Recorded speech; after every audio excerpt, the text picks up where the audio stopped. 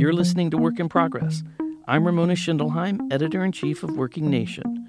Work in Progress explores the rapidly changing workplace through conversations with innovators, educators, and decision makers, people with solutions to today's workforce challenges.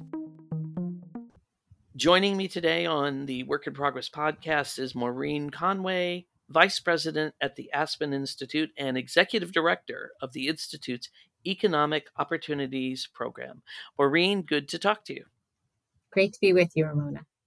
I always like to start out by getting a little primer for the people who may not know what you do, what your program does. So tell me what you're focused on. At the Economic Opportunities Program, we're focused on policies, strategies, ideas that help people all across the United States build better livelihoods and better lives. And the two primary areas we focus on are how do people do that in the context of the labor market and getting good jobs, and also how do people do that in the context of starting their own business and participating in business ownership. So we look at both of those strategies. We love talking about entrepreneurship. I'll get to that a little bit later.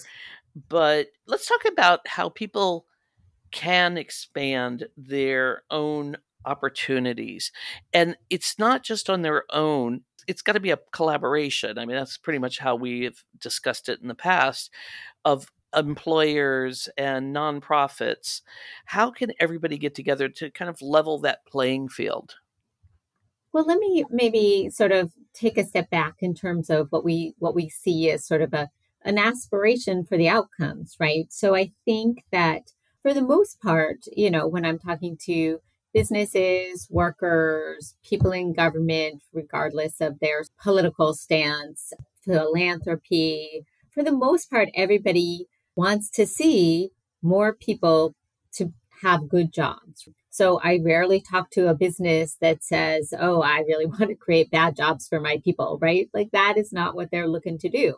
But sometimes, we need sort of a clearer understanding of what is it that we actually mean when we say a good job. And we did some work earlier this year with the Families and Workers Fund to sort of build a shared definition of a good job. This really built on work that many people, us and many others, have done in terms of building frameworks of what does job quality or a good job mean in the particular context in which they work. We did focus groups of business. We did focus groups of workers. We sort of had a whole multi-stakeholder input process. And I think what we see, sort of common to all of these frameworks is sort of these basic three pillars of a good job. A good job should provide basic, sort of wages and benefits, give you a stable standard of living, right? They should provide opportunity to grow, right? So opportunity to learn new skills, opportunity to advance, opportunity to build wealth. Sort of this idea of opportunity for more, should you choose to pursue it, was also important to people. And then the third pillar is sort of this idea of equity, dignity, and respect, right? And sort of building a workplace in which your access to the job or your access to advancement is not contingent on your race, your gender, your orientation, your ability status, your religion, any of those kinds of things. So none of that. And that, you are respected in your workplace. And, and that means that your ideas and are listened to, taken into account. And there's a way of building sort of mutual trust and mutual systems of accountability. Those are things, in different words and in different ways we've been hearing for decades from both workers really and businesses, that this kind of makes sense to them. Let me ask then, how do most American jobs stack up against those three pillars? The reality is a little bit far from the aspiration. Gallup did a survey of working people and found that only 44% of people said that they had a good job based on the things that were important to them. We know that, too many jobs really don't provide that basic wages and benefits that do provide that stable livelihood, right? So Brookings Institution found that I think it was 53 million working adults were in jobs with low hourly wages, right? And so this is a not insignificant number of people. It was about a third of the workforce, right, that is in these jobs. we know that there's a lot of contributing factors for this, right? We know that the economy has changed, technology has changed, the mix between production and service has changed. We have fewer unions, we have the ways the labor market is regulated has changed. There's lots of things that have been pushing, and you can pick whichever one you want. And in some ways, I feel like it does matter in terms of understanding where we've been to help us understand where we need to go. But it also is, not that productive to try to just pick a villain, because I think really we need everybody, to your original point, we need everybody kind of figuring out what's their role to getting towards this shared aspiration of people being able to be productively employed in good jobs. The idea, though, that good jobs, the definition to people, to workers themselves, and to your point, employers, they want to provide good jobs as well. That's been going on for a while, though. That kind of definition has been there a while. Is technology changing too quickly? We're just not keeping up. I know you mentioned some other factors, the switch from maybe more production labor to knowledge work, but why aren't we keeping up? Do you have an answer for that? I mean, I don't think I've ever asked that question of anyone. And I'm not sure I can give a perfect answer to this. I think there's a couple of things that I think about in terms of widening inequality has meant for people's understanding of each other's reality.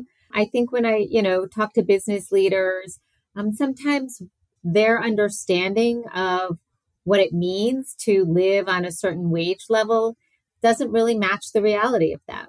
Some of them are older, and it's been a while since, we have all this talk of inflation these days, but we've had inflation, right? And people don't do inflation adjustments in their head, right? So people aren't really cognizant of sort of the fact that, when I first had my minimum wage job, and a while ago, we'll just say, it's been a while. If you adjusted that for inflation, it would be, a little over $11 an hour now, right? And our minimum wage is still stuck at $7.25. And, so you hear about people like, oh no, I have to raise wages to $11, $12 an hour. And you think, my goodness, with all the economic growth since I had my minimum wage job, which was not the height of the value of the minimum wage, by the way, which was in 1968. Mine came well after that. Wages, we've had a very long period of sort of this stagnation of wages at the lower part of the labor market. Just got a lot of ground to make up there. So that is, something that I think, because it's been the sort of, frog slowly cooking in the pot kind of a thing, I think people just don't really realize how difficult it's gotten.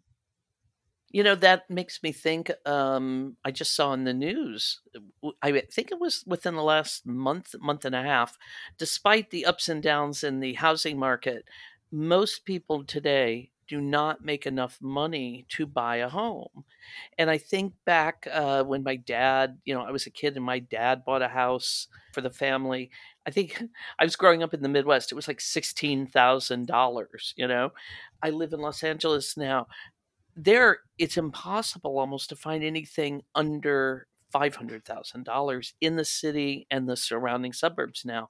So you wonder, how can anyone be able to afford that? And so that information is available to employers. How do you get them to act on it?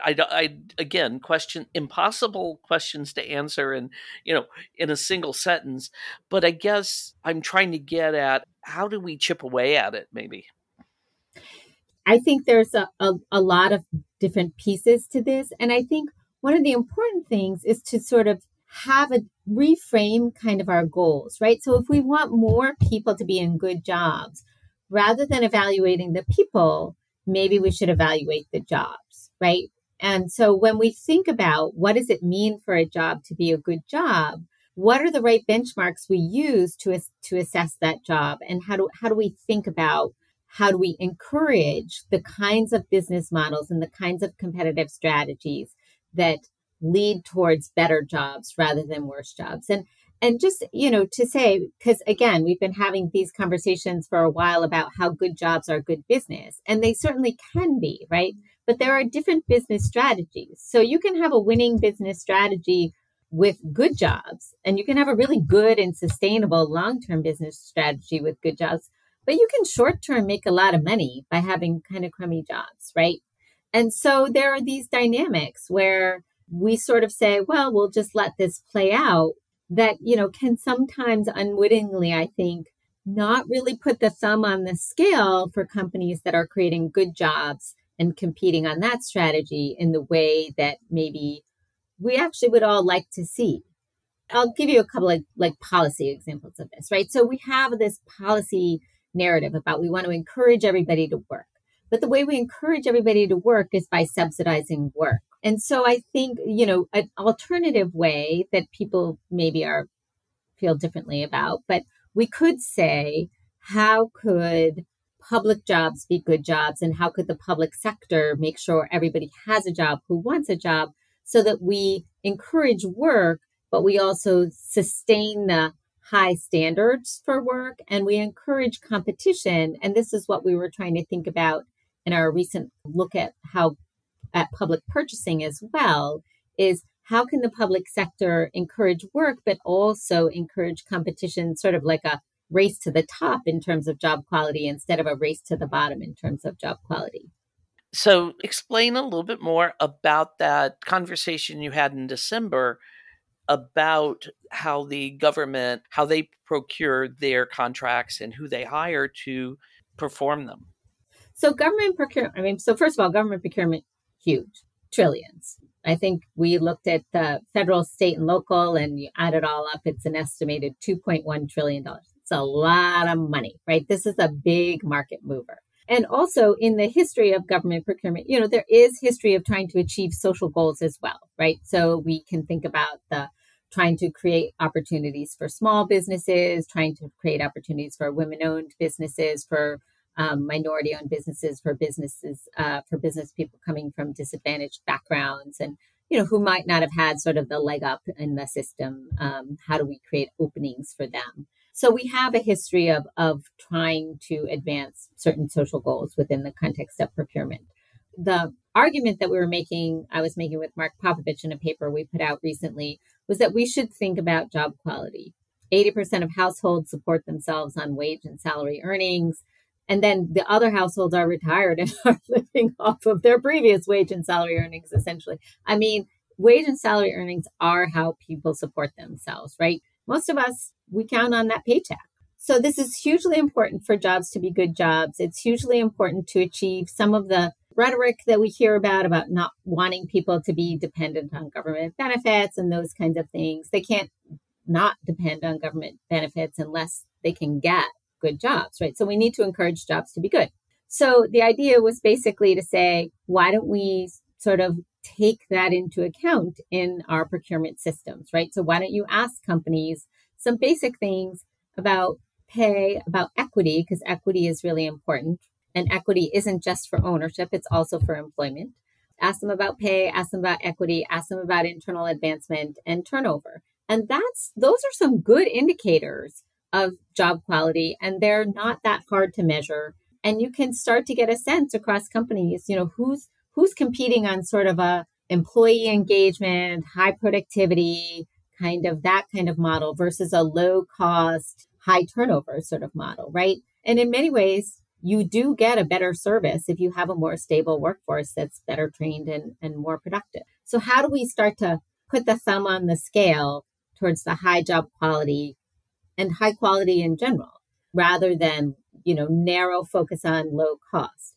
This is particularly true, I think, for a government context where there's a bit of pay me now, pay me later, right? Because if the government supports, companies that are creating jobs where half the workforce is getting the earned income tax credit, they're still eligible for food stamps, they're still paying, it's just coming out of a different pocket. So you might as well try to, get it on the front end. And I remember talking to a lot of people in the welfare to work days. In the vast majority of women that I talked to, that's not a fun experience. There were some for whom it had been an intergenerational experience of living on welfare. And so there was more fear because it was more unknown.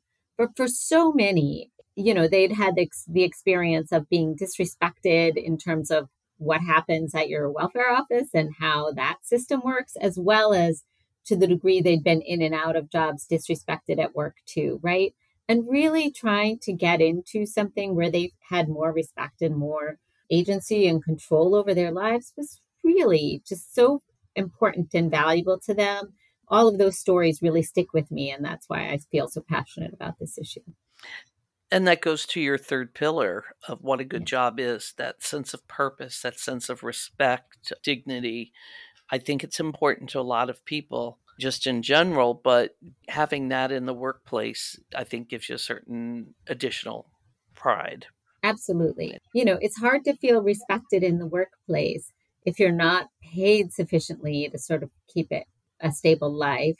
And if you're not included not included in the sense of like, oh, come over and have dinner or whatever, right? But included in the sense of this is what this organization is about. And this is why how your job fits and why it's important in how we run our organization. And people really want to feel that their work is not just a paycheck, but also it was a contribution to something. And also that sense, and doubling down on what you said earlier too, which is that sense that there is opportunity there for advancement if you want it, and that you are being thought of in those terms, and you're not just, as you said, just doing a job, filling a spot, but what you can contribute can move you up if that is what you choose in that Yeah. company. So before we go, because we have a few more minutes here, I would love to turn to that idea of starting your own business, and which is something that does increase people's opportunities for advancement. I just did a series on how entrepreneurship is a pathway to social and economic mobility. So, what are you finding in your research? Is this something a lot of people are thinking about doing, or is there things that we need to do to encourage it? Because we do know it can work. It certainly can work. I would say there are many people who are interested in it. It's not necessarily for everyone. So one thing I want to say is I think there's lots of things we can do and invest in to expand opportunities for people to start their own business. I think it's also important to situate that in context, right? I always say this about every single solution. It's not the singular solution, right?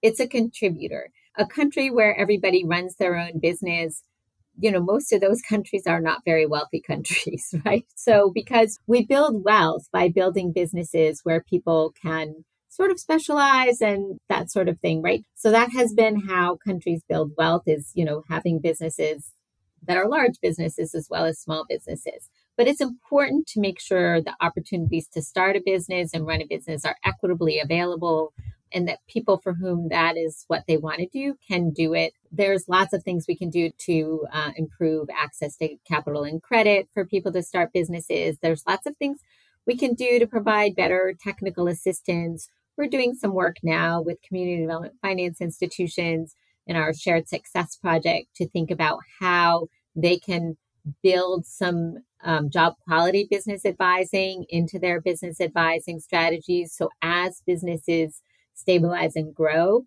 they're also thinking about how do we build the workforce that's going to stick with us and going to contribute to our success, and we'll be able to have our talent pipeline that grows with us. Kind of a little new for a lot of organizations that work with small businesses, and so that's been really interesting to work with a bunch of partners on that. So I think there's a connection between these job strategies and business ownership. The other thing we've been looking at is various forms of employee ownership. Ownership of business assets, like I was saying about wealth, business assets is where a lot of the country's wealth is, but right now business assets are very highly concentrated. And if we want to get at sort of racial and gender wealth gaps and the incredible wealth disparities in general, figuring out how we broaden access to ownership of business assets is really important. And so both opportunities for people to start and run their own businesses and opportunities to sort of have shared ownership, I think are both really important contributors to addressing the incredible wealth gaps that we have. I know we have a long way to go, but do you think we're making progress?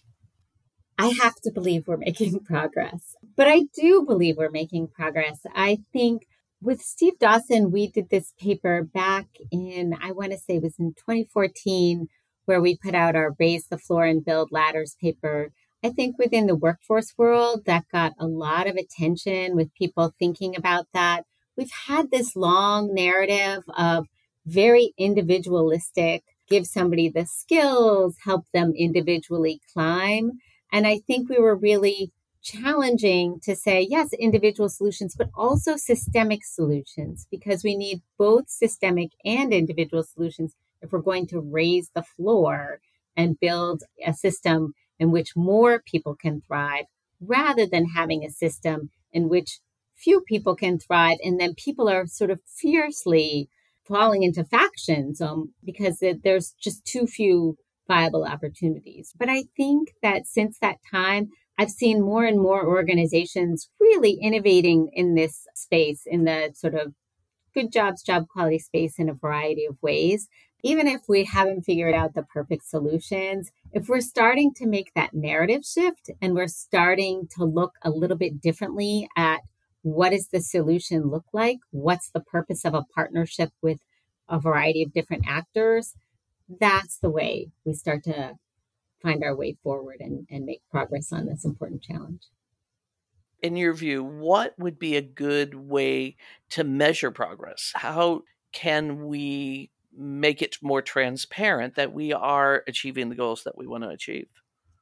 I can think we're making progress, but what we really do need to do is find shared metrics and shared standards by which we can all assess whether in fact we are making progress. A number of organizations have really been thinking about different kinds of job quality measures. We've done work on that. The Good Jobs Institute has done work on that. The Families and Workers Fund recently did a report of its job quality measurement initiative that looked at a variety of different kinds of measures for different kinds of contexts. I think this is an area where we're just starting to make progress in terms of building shared metrics, but I'm very excited about it, and I'm excited about the energy in this field. I think embedding these new metrics in program practice, in public policy, in business practice, in philanthropic efforts, that is going to be the key to us being able to move forward. Maureen, thank you very much. I appreciate it. Very insightful. I appreciate your time. Thank you, Ramona. This was super fun. I've been speaking with Maureen Conway, VP at the Aspen Institute and Executive Director of the Institute's Economic Opportunities Program. I'm Ramona Schindelheim, Editor-in-Chief of Working Nation. Thank you for listening.